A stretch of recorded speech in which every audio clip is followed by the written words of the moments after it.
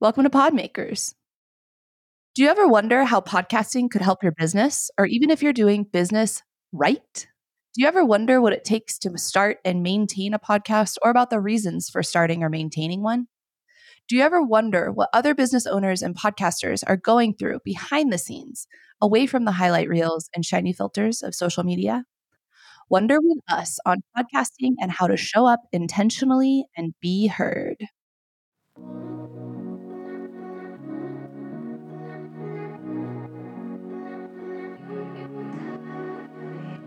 Hey, Casey. Hi, Karen. How's it You going? can probably hear my dogs in the background. Yes, hello, puppies. They said woof, woof. They're excited about what we're going to talk about today, I think. That's all it is. I think they can feel our excitement. They're like, yeah.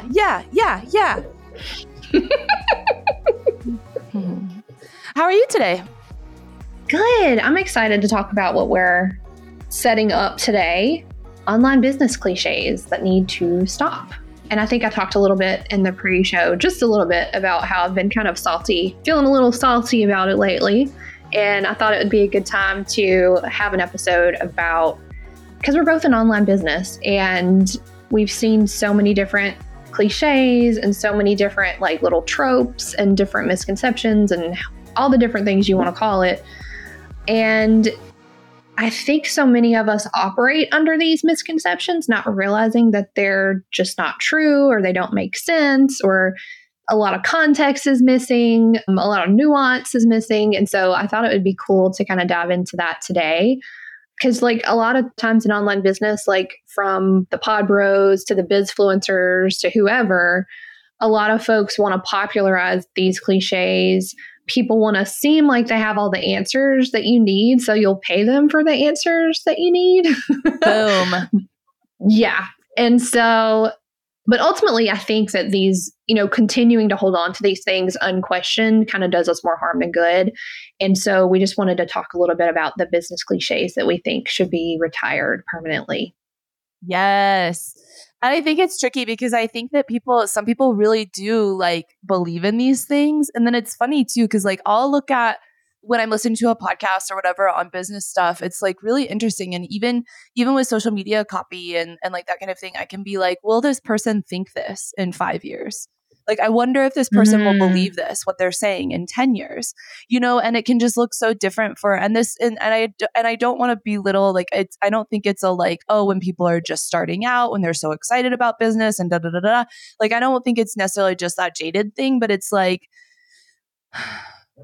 we contain multitudes, we morph and change. And I think part of that morphing and changing is that like maybe some of these things are what's motivating for us in the beginning, but then like we need to examine them. Is this what I really believe? Like, and this is so funny because I mean, of course, I'm talking about it from this perspective because I'm trained as a spiritual director who would focus on functional beliefs versus held beliefs versus like given beliefs, da da da da. So like my go-to is always to be like, what are we believing? And what does it look like? And yeah, so I think that these things, even just to call them out and to say like, even if we don't really notice, these things can sometimes be in our brains, helping us making decisions in our business. And so to like say like, oh, here's one. Do I actually believe this or not? And just to call it out, like I think people can hear, I don't know, this is maybe a random thought, but people are like, oh, you're an online, like when I meet somebody that's a coach, or like when we can think there's all this commonality. Yeah. But sometimes there's difference and there's nuance and like, of course, more bands us together than separates us. And at the same time, like, let's call these cliches out because they might be hurting more than helping. Yes, 1,000% agree with you. Yes. So you get to decide how much you'll earn. That is one that really roped me in. I know you were shaking your head. Like, it's just, that one really got me as a young, I mean, I know we're not talking about this from like inexperience versus experience technically, but I'll just go ahead and say that this one is what really drew me to online business when I was thinking about starting one. And the thought of like, you get to decide how much you'll earn, like, the corporate overlords that like boss me around all day are not going to dictate how much money I make. Like, that sounds so freeing and so liberating and so especially as a woman in business, like I get to dictate the terms with which I will work and like how I'll earn money and all that stuff. And it's very appealing. I just think this is something that's missing context. It's not necessarily untrue, but when you take it at face value, you get to decide how much you'll earn. Like that doesn't really tell the whole story. That's why I really don't like this one. And a lot of people still today will say, like, if you want to make more money, just raise your rates. Mm-hmm. And it's like, yes, you get to determine the rate you will charge, which is different from like a traditional employee role where the rate is decided for you. But that does not directly translate to your earnings or profit. And it does not determine that someone will agree to pay you that. Yes. You can set your rate at whatever you want, but if you don't have people that are paying it, it's a moot point. So you have to think about that. And like I said, when I first started my online business, that was one of the cliches that like really put sparkles in my eyes. Like I could just make as much money as I wanted, nothing standing in my way except my willingness to do the work. Like I just imagined that there was just like all this work out there for me to do. And it was just going to be so easy once I decided to do it. Like the work's just waiting for you and people are just waiting to pay you. And that is true. But again, like context and nuance, like you have to find those people and you have to speak to those people and you have to build trust with those people. If you think about it from like a reverse perspective, as with yourself as a client, like, of course, you're going to need to know someone. You're going to need to trust someone. You're going to need, like, you have to have all these touch points met before you're just going to give someone your money to do a service that you need. And I feel like this cliche doesn't factor that in at all. Like it doesn't consider marketing. It doesn't consider that is your business have a strong foundation? Do you have an audience? Are there people that need this? Or is this just something that sounds cool that you want to do? And as you scale and as you grow, like just thinking about like marketing costs money too, depending on what game you're playing. And so it's like, like I like that you said it just doesn't automatically mean like one, that people are paying you. And some of this too, you said context. I feel like context is a contextual reading of this is so important because it is like 2019, a lot more was possible than is possible in 2024. Like, that's just the reality. Like this thinking was, I think that's where I originally like kind of heard this thinking was more like 2018, 2019, 2017, even maybe. That's when I started my business. Right? That's exactly. That's like when you and I got into this like whole world. And I think that it was to some extent more true then, while it still wasn't factoring in all of these things. Like, and I think that it can be a little bit manipulative too, from the business coaching perspective of like, yeah, come into my program. You get to set your rates. You make whatever you want. And even in a one-on-one session for somebody to just be like, well, what do you want to make? What do you need to make to feel good? And it's like, whoa, I see also the coaching industry and coaching world having to have a really intense conversation around ethics in some of this too. Yes. So that's a whole nother thing. But you get to decide how much you'll earn. Yeah. Do you though? No. Not really. Not and really. Like, no. And like, I can even think like, I remember thinking too, in my biggest month ever, which was 2021, my biggest income month ever, I also burnt myself out. So it's like, and I'm still having to work on some fear and some patterning from how much I burnt myself out for that biggest month ever. So it's also like just having to think of all of the things all the time of like, what am I prioritizing? Is it the earning or is it being with my family? I love that though, because it makes you think about like, okay, what else has value though? Like more than just money, more than just your rate has value, like spending time with your family, being present with your family, not feeling glued to your computer screen, which I would wager to say 99% of us don't want to be doing that anyway. Yep. Yeah. Okay. I don't know how much of a cliche this is or if this is just a Karen thought that I picked up somewhere, but that business, this is something I'm having to really think a lot about this year, that business only grows.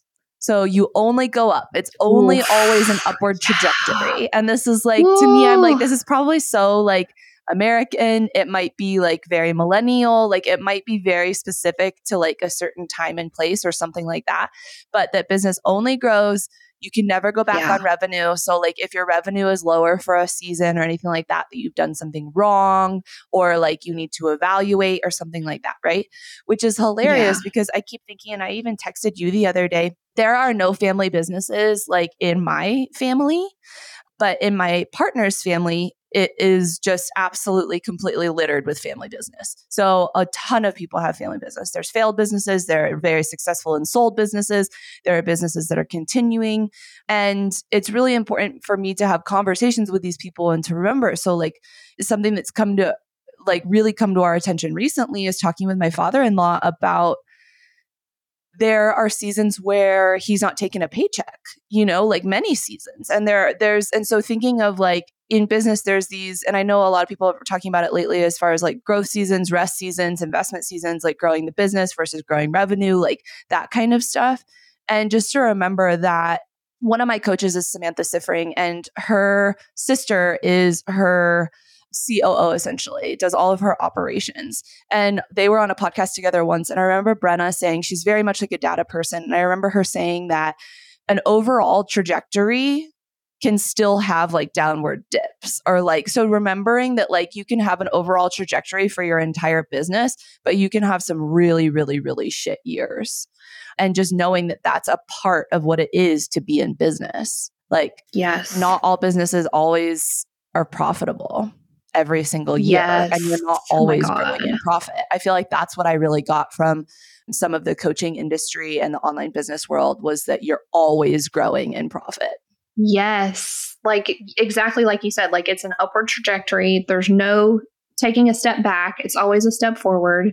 Oh my God. Like when you said that, I have never like put name to that belief, but I know that I have held that belief at some point. I didn't even know that was in my brain until you said it, but I know. Which then creates like shame feelings and stuff when you feel like, because you can feel like you're doing, if that's the way that it works, then you can feel like if it's not working that way for you, you're doing something wrong.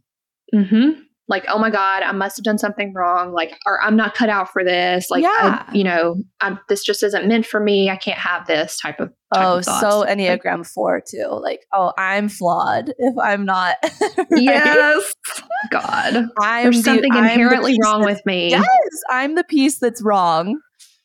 God. It's so good though. It's true. I'm glad that you have access to people though, like your in-laws, that can tell you like, actually the experience can look a lot like not taking a paycheck. Actually, it can kind of help you correct your vision or your perception of like, oh God, I had a slow season. This means doom for me. And it's like, well, actually, sometimes business owners don't take a paycheck. Like that's part to keep the business going. Like that's just how it looks sometimes. And it's not necessarily anything. This is what's been interesting for me lately, as I'm still in a slow season in my business, is like, it doesn't mean you did anything wrong. Like sometimes it can just be a freaking circumstance. Like it can just be like, cause I have like rethought my services. I have thought about how I've marketed myself. I've thought about my audience. Like I've done all of that foundational work that you're supposed to do.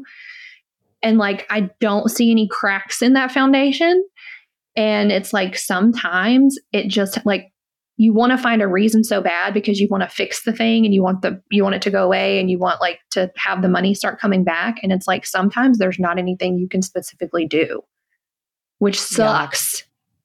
But because you want to feel like you're in control and like you're told that you're in control when you start an online business, you get to be in control and like decide all these things and make all this stuff happen. And it's like, well, why can't I make this happen? And sometimes it's just not within your control. And like really, really learning that and understanding that has been hard, but like so valuable and very, I don't know, it just feels like, and this is probably one of your steps that you want to share later, but it's like, it feels like I'm in a different reality and I'm like coming around to a new reality where it's like, maybe it's not up to me to control every single little thing. Like I think that we're given so many tools, like mindset tools and things like that, especially from different coaching spaces that we're connected to in online business, of like that give you the illusion of more control than you have in the world. And that's been an interesting thing to grapple with. But yeah, like, oh my gosh, just the upward trajectory thing of like very linear, very like, we want progress to be so linear. We want it to just be an upward mobile, like transition journey where the money just like, oh, well, I made this much money last month, so I'm going to make that much or more next month. Like there's no, and it's like, where do you get that idea from? That's so interesting. I wish I knew like where that little seed comes from, whether it's millennial, like you said, or I don't know. It's very interesting. And I think that's going to be one that a lot of people believe. Totally. I think it's very rooted in American culture because you have to believe like that anything is possible and that it can only always get better. Like, I feel like that's the roots of it, right? It can only always get better, or like we're always moving towards better. And like, I have two thoughts there, Casey, too. And these could probably be entirely different episodes in and of themselves. But so I'll just try to get through them pretty quickly. But one that I think, going back to like being able to have my in-laws, and I think that it's really important to access authenticity with folks and actually access connection and get to know people's business stories. And this is something that I'm reading the book called The Art of Gathering right now, also by Priya Parker. And it's wonderful. It's like, I mean, how can there be this many pages on the idea of gathering? But it's like so beautiful. So it's all about how to kind of create these gathering spaces in accordance to like your desire for creating them. So I'm thinking a lot about connection and the human connection, especially within, I practice Buddhism to some extent. So also within the realm of suffering. So like suffering is always a piece. I'm getting into the weeds here, but have been looking at human connection and authenticity. How does me being in my mindfulness practices also increase authenticity so that then I can show up and be more real with people? So back to the Priya Parker connection, she was talking about that when we set up these gatherings with intentions, and in this specific chapter that she was talking about, with rules, if we put a lot of rules or guidance in a space, or if we even as hosts have a heavier hand in the space, then people can feel safer to open up in these dialogues with strangers and that sort of thing, and talk about things like money, like hardship, like suffering, so that we can all feel a connection with one another.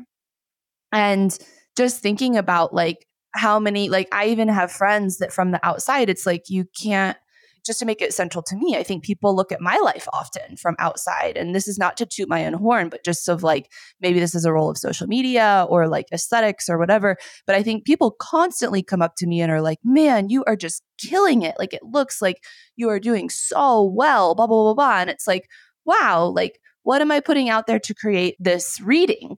And I think I am. And also, it's a struggle every day. In some ways, there is suffering present. And so just to say also, I have friends, to go back to this point, I have friends that have businesses that I think the same thing of. But then you find out there are different there's different revenue streams that maybe their business isn't even profitable, but their life is sustained by a trust or something like that. We just don't ever know what these things look like for people. And I really would love, I'm very set on trying to be in relationship with people that this is a more open dialogue and that money is a more open dialogue, because a lot of us didn't get the education that we need in what is possible in order to access it. Right. So part of that cliche is that you will only ever grow up, and also your business, this is a whole different one that I didn't write down, but your business is all of it. Your business is the thing that makes everything possible for you and sustains you. Yes. Yes. It brings you happiness. It brings you joy. It answers all of your needs and your satisfaction. It pays all of your bills and all of your dreams as far as travel and da-da-da-da-da. And this is something that I actually love that Samantha Siffering, one of my coaches has been talking about in recent years, is to not put that pressure on your business. Maybe it is you make the money in your business to invest in other things that then because everybody was so set on passive income for a while, right? Oh my I just want passive income. I just want passive income. I wrote a whole paragraph there's no about such that thing in the notes. Yes. Honestly, the most passive income you can have is owning a property. Having an investment property, right? That is and it's still not passive. So I love that she has talked about this before, and y'all can go check out her podcast and everything. But yeah. And then the other thought too, which I know I'm getting super verbose here, but the other thought here too was there's also this thought in this concept in Buddhism of it's around attachment to things. And I think within that, when we're told that our business is going to answer everything for us and be our absolute joy and hope, and I think like this comes in different places in our lives, right? Like as a parent, I can be told everything is fulfilled by my child. That's way too much pressure for my child. Everything's going to be fulfilled for my business by my business. That's way too much pressure on my business. As a Christian, by your marriage, right? Yeah. Exactly. Having grown up in Christian culture, I was going to be whole and complete when I got married, and I was going to be a completely fulfilled human once I found my, of course, man. Right?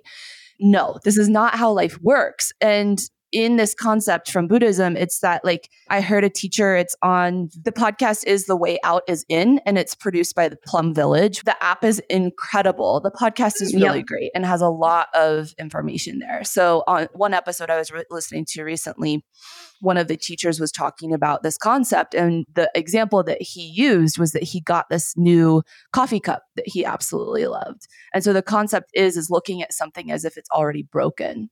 So I got this new coffee cup that I'm absolutely obsessed with. He was using it as an example in a workshop that he was teaching. I love this cup, and I'm trying to learn to look at it as if it is already broken so that I'm not so attached to this object when it is gone or whatever, right? And so I think I've been toying with that idea with my business as far as even just allowing myself the possibility to imagine a day that my business is not working for me and I need to step away.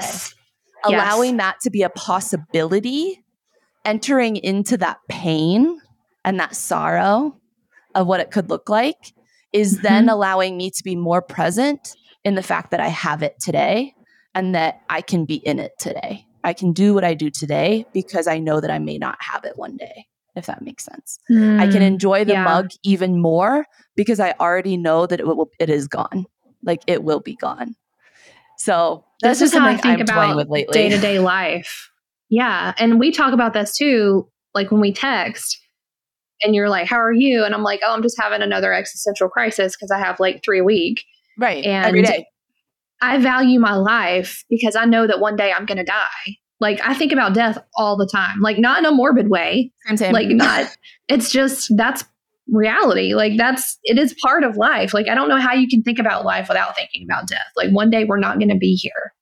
Yes. I've never not been able to think about it. Yes. And it's not like that influences my business so much. Oh, what do I want? I am mortal. What do I want to do with this time? What, is it business? Is it something else? Is it art? What is it that I want to do with this time that I'm here? Yes, I totally get that. Oh my God, it's so good. Trying to get away from the stressful place of like, I really hate the quote that everybody uses for themselves of like, what do you do with your one imperfect, precious life? I don't like that quote. I hate it. I'm sure we've talked about it in this space before because I'm just like so anti. With my experience as a spiritual director, it limits people more than anything. And it gives them stress so that then they think like, oh my God, they spin out. There's too much pressure. Whereas like when I started looking at like, I don't know, maybe, this is so antithetical to the beliefs that I was given. But when I started looking at like, oh my gosh, maybe reincarnation is a thing. Maybe there are multiple lives, or maybe this is all a sim. Who knows? That created so much more possibility for me to move about this cabin, like then thinking like, what do I want to do with this one chance that I get? Like, that's so intense. Yeah. And then that puts you into fight, flight, freeze, fawn response because it's too intense for our brains. Yeah, it's too much. I think traditionally, like humans have thought about that. Like the species of humans, like humanity, have thought about one day I will not be here. Like I feel like it's only been, and I don't know when it started because I'm not like a human history major or anything by any means, but it's like, at some point, we all got like really precious with ourselves and like with our existence in general. And just like, I don't know, I think about the cave paintings and I'm like, I think they painted those because they're like, one day I'm not going to be here and I want there to be a mark that I was here. And it's like an acknowledgement that we are impermanent and that is okay. And to like work that's an integrated part of your life. It like informs how you live your life, but you're not like super precious about it. Like, it's not like, because like me, I don't have kids.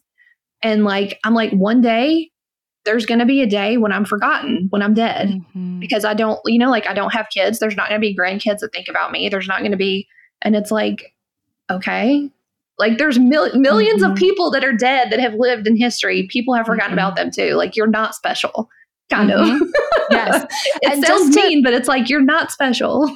Yes. And just to shout out a few things here too, like as far as the critical journey model is a model of the spiritual journey by Hapberg and Gulick. If people want to look this up, Casey, I'll send you these names for show notes, I promise.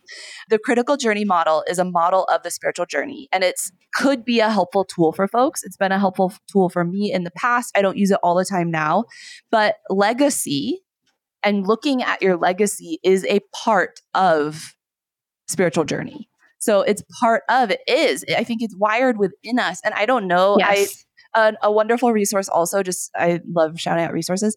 If you want an anthropological lens on human, like where we are now as humans and where we've been and all of that, Sapiens is an amazing book. I haven't gotten through it, but I am super, super nerdy. I really love looking at anthropology and the broader lens of how we've gotten here now, as far as like where we've been. And like, I would be super interested. I'm obsessed with cave paintings. The cave paintings of Lascaux are incredible. I really want a tattoo of them. So I love that you brought it up. But yes, I love thinking about how connecting that is for us as humans. Like we're not necessarily experiencing anything that we haven't before at the same time that a lot of the circumstances are different. I totally agree. Yeah. Yes. But like, okay, so I want to kind of piggyback off of that. The business only grows. You can never go back on your revenue, because one of the points that I wanted to talk about, because it's a little more implicit than explicit, but like there's a general belief, I think, that's reinforced by certain industries that there's this like moment of arrival in online business. I think this kind of relates to that, where it's like, I've arrived, like I've made it as a business owner. Sometimes we might use that upward trajectory of revenue to tell us like, oh, I've arrived. Like I can never go back on revenue. This means I'm a real online business owner. Like I've made it. I'm here. I'm legit. Now that my business can pay for all my needs and like sustain my whole life, like this is what success is. And it's very linear again. And I think people continue to push the perception that it's linear because they want to sell you a package that helps you recreate this formula of your linear success. And it's such a crock. Like it's an illusion. I've been, like I said earlier, like I've been in online business since 2018 and not one season has been the same. Not one year has been the same. It has not been replicable. Like I haven't faced the same challenges. I haven't faced the same market. I haven't faced the same circumstances. It's always changing. And it's a belief that I had for a long time. So I kind of hate to burst the bubble that like being your own boss means automatic stability because you're no longer at the whims of your corporate overlords, but it's not true. Like I've, as evidenced by my own business over the last several months, like you can do all the right things and still not create the result that you want. Yep. And I just kind of wish more people would be honest about that, like about the ebbs and flows of business and just like human desire and how that factors into your online business, because maybe we don't want to offer the same exact service forever. Maybe we don't want to do it the same way forever. And then that requires a pivot and that requires finding and building a new audience and like rethinking everything. And none of that is easy. There's no I've made it point in online business. Like that's such a cliche that, I mean, of course, the people pushing it are like posting stuff on social media from the tropics and like, look, this is where my online business got me. And it's like, did it though? Join my $40,000 mastermind and then you'll be able to be on a yacht too. Yeah. It's super you'll have manipulative. Yeah. It's really nasty. Yeah. I think there's just so many questions there too, as far as like we're sold this like, oh, your business can be stable and stabilize your whole life. And also stability is being on a yacht in the tropics. Like, and it's like, well, no, like we actually have to define what is stable for us in our lives and in our business. Like for me right now, I would say I'm accessing a lot of stability in myself, in my spiritual journey, in my relationship with my partner. And my business is not what is financially stabilizing us right now. My partner's business is financially stabilizing us right now because of choices that I made in August for my business and factors that happened. Some choices that other people have made in their business also. So yes, it's, I mean, and that's just a really real cut, you know, like we never, you know, back to like, we never know what it looks like for people. But yeah, I absolutely think that that is Huge. And I think that we already kind of addressed this, but that feels also so related to the like, we can just wrap this one, but your thoughts create your reality. Like, Yeah. I think I'm like, we probably hit that one enough, but like, I just called BS on that one. Like, but don't hear me wrong, because I'm also interested in manifestation. I do think that our minds are extremely powerful. I'm in Reiki training. I believe in energy. I believe that we have the power to influence and harness energy. I believe that we have the power and to call on source and to guide energy, all of that. And also, I do not think our thoughts create our reality. I also like to think about here, and my husband hates when I use this word because he is an actual psychotherapist, but am I being delusional? Like, when am I, like, I can look at seasons of my business where, like, because of what I could access and because of some limiting things as far as the work that I had done in my inner world, I was actually being delusional with what I thought was possible for myself then. Yes. Yeah. Been Right. there. So like, my Been thoughts there. were not creating my reality. I No. was just gaslighting the shit out of myself. Like, right? Yeah. Like, Yes. so And then like, beating yourself up for not reaching this unattainable, like, quote unquote, delusional goal, because you're like, yes, anything is possible if my thoughts create my reality. Like, that yes, gives one person so much control that doesn't exist. Like, right. the perceived control that you think that you have, like, you're this little mini god running around, like, my thoughts create the universe. And it's like, no one has that much. That's manipulative, first of all, because then you're controlling other people's behavior too. And I don't know. There's just, again, so much context missing from like I can probably understand where that cliche first started. Your thoughts create your reality, because like you said, our minds are very powerful. I do very much believe in energy and like the fact that we can have influence over it. Do I think that means that like we can and should manipulate ourselves or other people to create the results that we think we want? No, that's very different. And then also like the delusional piece where you're just like, that was never a thing that was going to happen. And Right. you are now punishing yourself because you couldn't make that thing happen. And it's like, but that was never going to It happen was because never that going to was happen. not. Yes. No. And something I found about myself too is like, I think this is very related, and I'm just going to shout it here just in case other people do this too. But something that I was doing in some of those more delusional times was that I had not done some of the inner work around like why I want certain things or what I actually want versus what I'm Yes. wanting out of what I've either, you know, like not even what I've been told to want, but what I have internalized from really early childhood that would make me a valid human, you know, like those kinds of things. So I would also create these massive plans, and I would create all the steps to get there and all of the like, which were not necessarily because of what I could access as far as scheduling or energy or time. Like, these were kind of delusional plans, but I would make these massive plans to get to these delusional goals. And then I would get this massive, I think it's serotonin. I would get this massive release from making this massive plan, and I would feel so good. And then I couldn't actually do the thing. So then I would like downward spiral, right? And then I would make a Yeah. massive plan again, like based off of some crazy Yeah. goal. And then it was like, I was stuck in this cycle of like, oh, my thoughts create my reality. I can make however much I want. I can, you know, and then it was, I and just then, need to think the right thing. I'm not thinking the yes, right thing. yes. When in Yeah. I need reality, to I think the right also, thing and I can make it happen. yes. When in reality, I wasn't questioning some of the things, or I hadn't gotten safe enough in my nervous system to be able to actually pursue the steps and the actions to get me there and to do the work to get some of those releases from doing the steps and the actions versus just making the plan, if that makes any sense. But we have to be aware of Yeah. ourselves, and we have to be doing the inner work that's, yeah. And now I don't want to go down this thread, but I'm just thinking like, how many people, predatory, like online business people, know how brain chemistry works?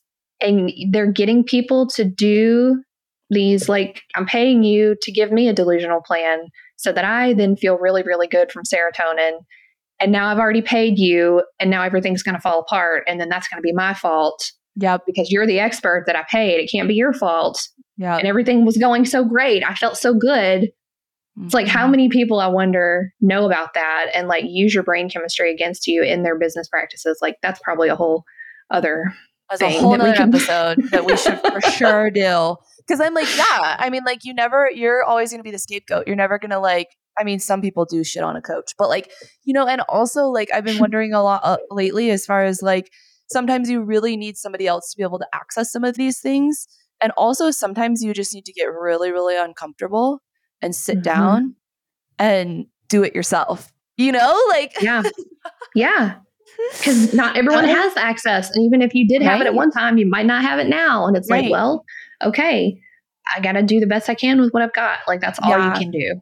Maybe that's another cliche. It's just like that, like always having a coach is going to help you, or like, I don't know, something like that, right? That like a coach launches you forward, which is like, it is true. Like, I mean, I offer some coaching. Like, I really do think that it's important. And I really do think that it's valid. I'm not going to just like shit on coaching. And also like, no, it's not for everybody all the time.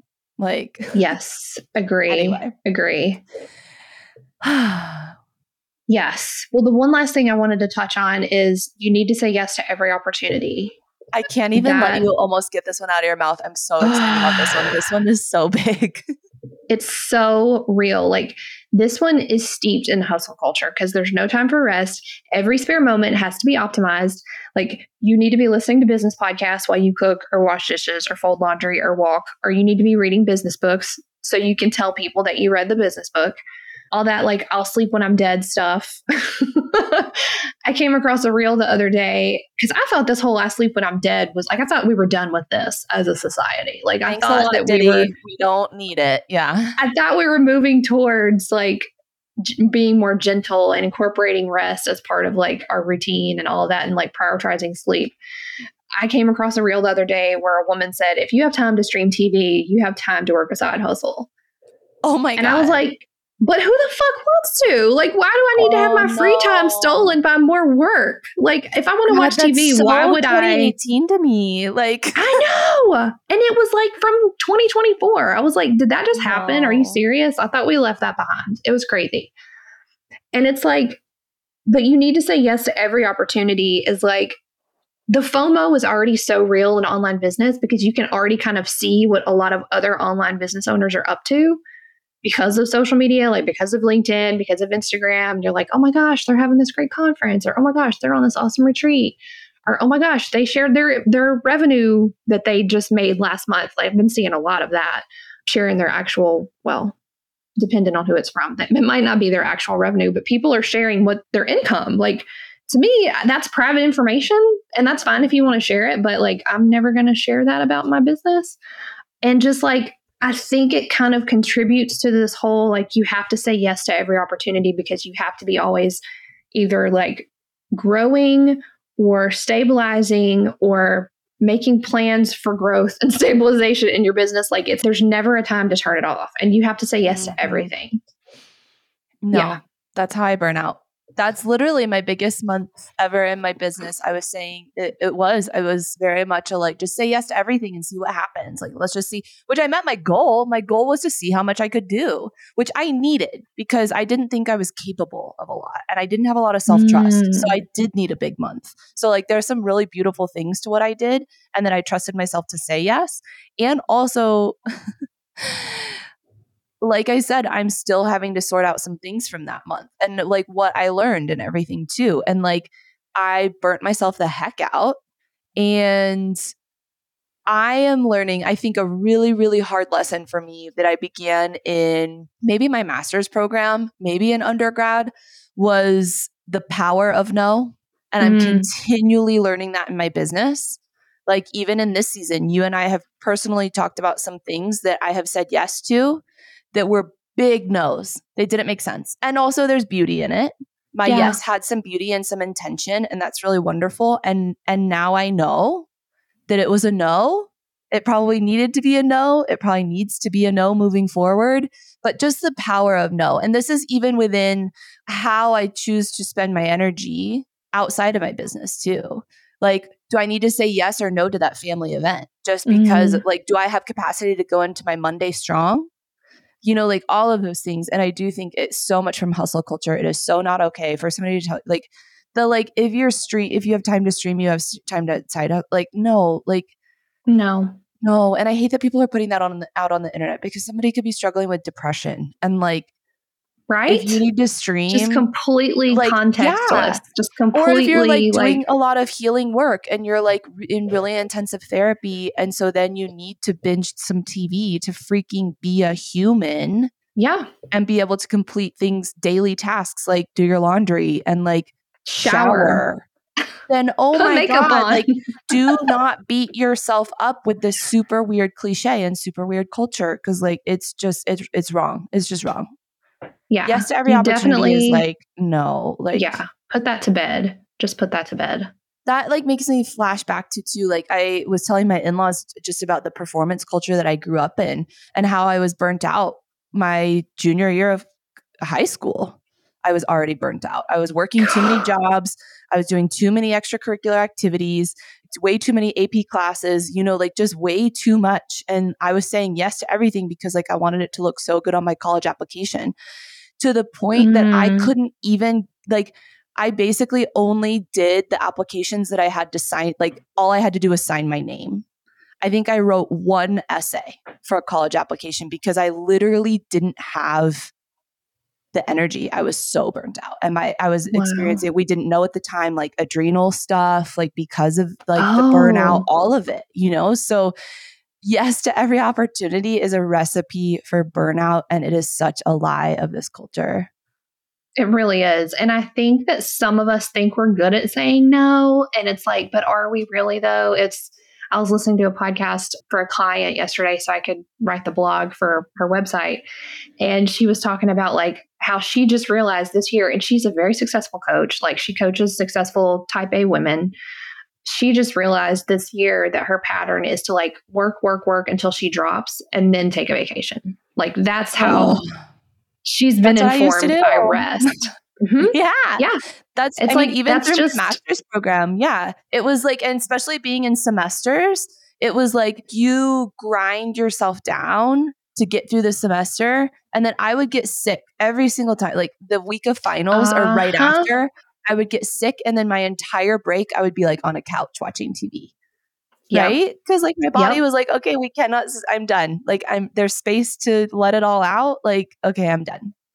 Yes. Oh my gosh. So I just found out about the work of, she's a coach for highly sensitive people and people that like want to be more in touch with their body and their intuition and things like that, like your body's cues of like illness informing like that something is wrong in your like physical life and like maybe in your spiritual life. Her name is Celia Kane and I'll link her website, but I just ran across her yesterday and the stuff she talks about the signals that our body gives us when things are not right was so fascinating because she talks about how your body is actually like a lagging indicator. So like the damage is already happening and then your body will react as like a little whisper of like, hey, something's not right. Like, I'm not feeling great. You're going to have a cold now. Like, so maybe you'll slow down, but it's like you've already kind of run yourself down to the point where you get a cold. And then she was talking about like her freshman year of college, she got like a cold and then she got mono. And then she got like something crazy. I can't remember, something crazy happened, some virus, maybe it was mono. And laid her out for like 2 weeks. And it was like, that was when she finally listened. But there's just like, I'm so interested in like the body brain connection and like how your body will give you actual cues like that, where it's like you talked about undiagnosed adrenal stuff, where it's like, okay, well, let's get curious about that. Like, why is that happening? Is that because I have like 50,000 things on my plate because I'm saying yes to everything instead of like, I think I want to say no, but I'm not actually doing it. And I think sometimes we get confused about like where that, like we think we're good at saying no. And it's like, okay, well, when was the last time that you actually did, like for real, said no to something? And it's like, well, I don't even know. Right. Right. Absolutely. And I think a lot of people are talking about this within the psychology lens as far as like trauma informing disease. And Like that Yes. mind-body connection. And also I know people talk all the time about van der Kolk's The Body Keeps the Score. And I've seen so many memes on that too, as far as like, when will my body stop keeping the score? I know. And it's like never, but I do love that, because so many of us also then, like, once we even start waking to this idea as far as like, oh, all of these things are stored in my body. And there's very real pieces to this too, right? I'm stressed. So then I eat poorly. The food that I'm eating contains more toxins for my body, right? So there's like a very real and very practical side of this too. But then there's also the emotional, oh my God, and then talk about the epigenetic lens. Also, there's a whole nother thing there. But I do like that people are waking to this idea of that your body is like, it's not the canary in the mine shaft. It's actually like the humans, like it's actually like it's later. Like people start, I just know so many people, especially in this like Colorado hustle physical fitness culture, that once you start getting like the sniffle and stuff, then they're like, oh, what's going on? And it's like, no, it's actually like your body was probably run down way before that sniffle started. Yes. Yeah. And if you're to the point of like there's disease like in your body, that's probably years and years and years. But then also to be really careful around some of this, because then it also creates this illusion of control that we need to manage. Like we need to manage our schedule in a way that we never so that I never get sick. Right. Yeah. You and I have talked so much about this. So that's a whole nother thing. But anyway, so yes, that's such a good one. I think I only had one more, and I think I can be really brief on this one, but just that something that I have had to really navigate for myself is, and I think that this may just be something I made up, but maybe somebody will resonate with it, is that the tech startup archetype is the only archetype. So like, I don't know if I just watched too much Silicon Valley or like, those kinds of shows, or like I'm just really interested in, or maybe I just was enamored by and romanticized the idea of like getting big investors and then getting the office space and getting the employees and like getting all the fancy furniture. Like I think that's very romanticized in our culture on TV and in movies. But like I had created that is what starting a business looks like. So you have the the website right away that looks like it costs 10 grand. You have the office chair and the desk and and maybe this just shows how superficial I am or just aesthetic, but like you have all of the things that a multi-million-dollar investment would bring to a business. And like the marketing plan for it too. So I use this against myself a lot as far as like, oh, starting a business looks like a tech startup versus like, oh, starting a business could look like opening the family bagel shop in a really small town. Like just what does having a small business look like to you versus like these archetypes of what we're given?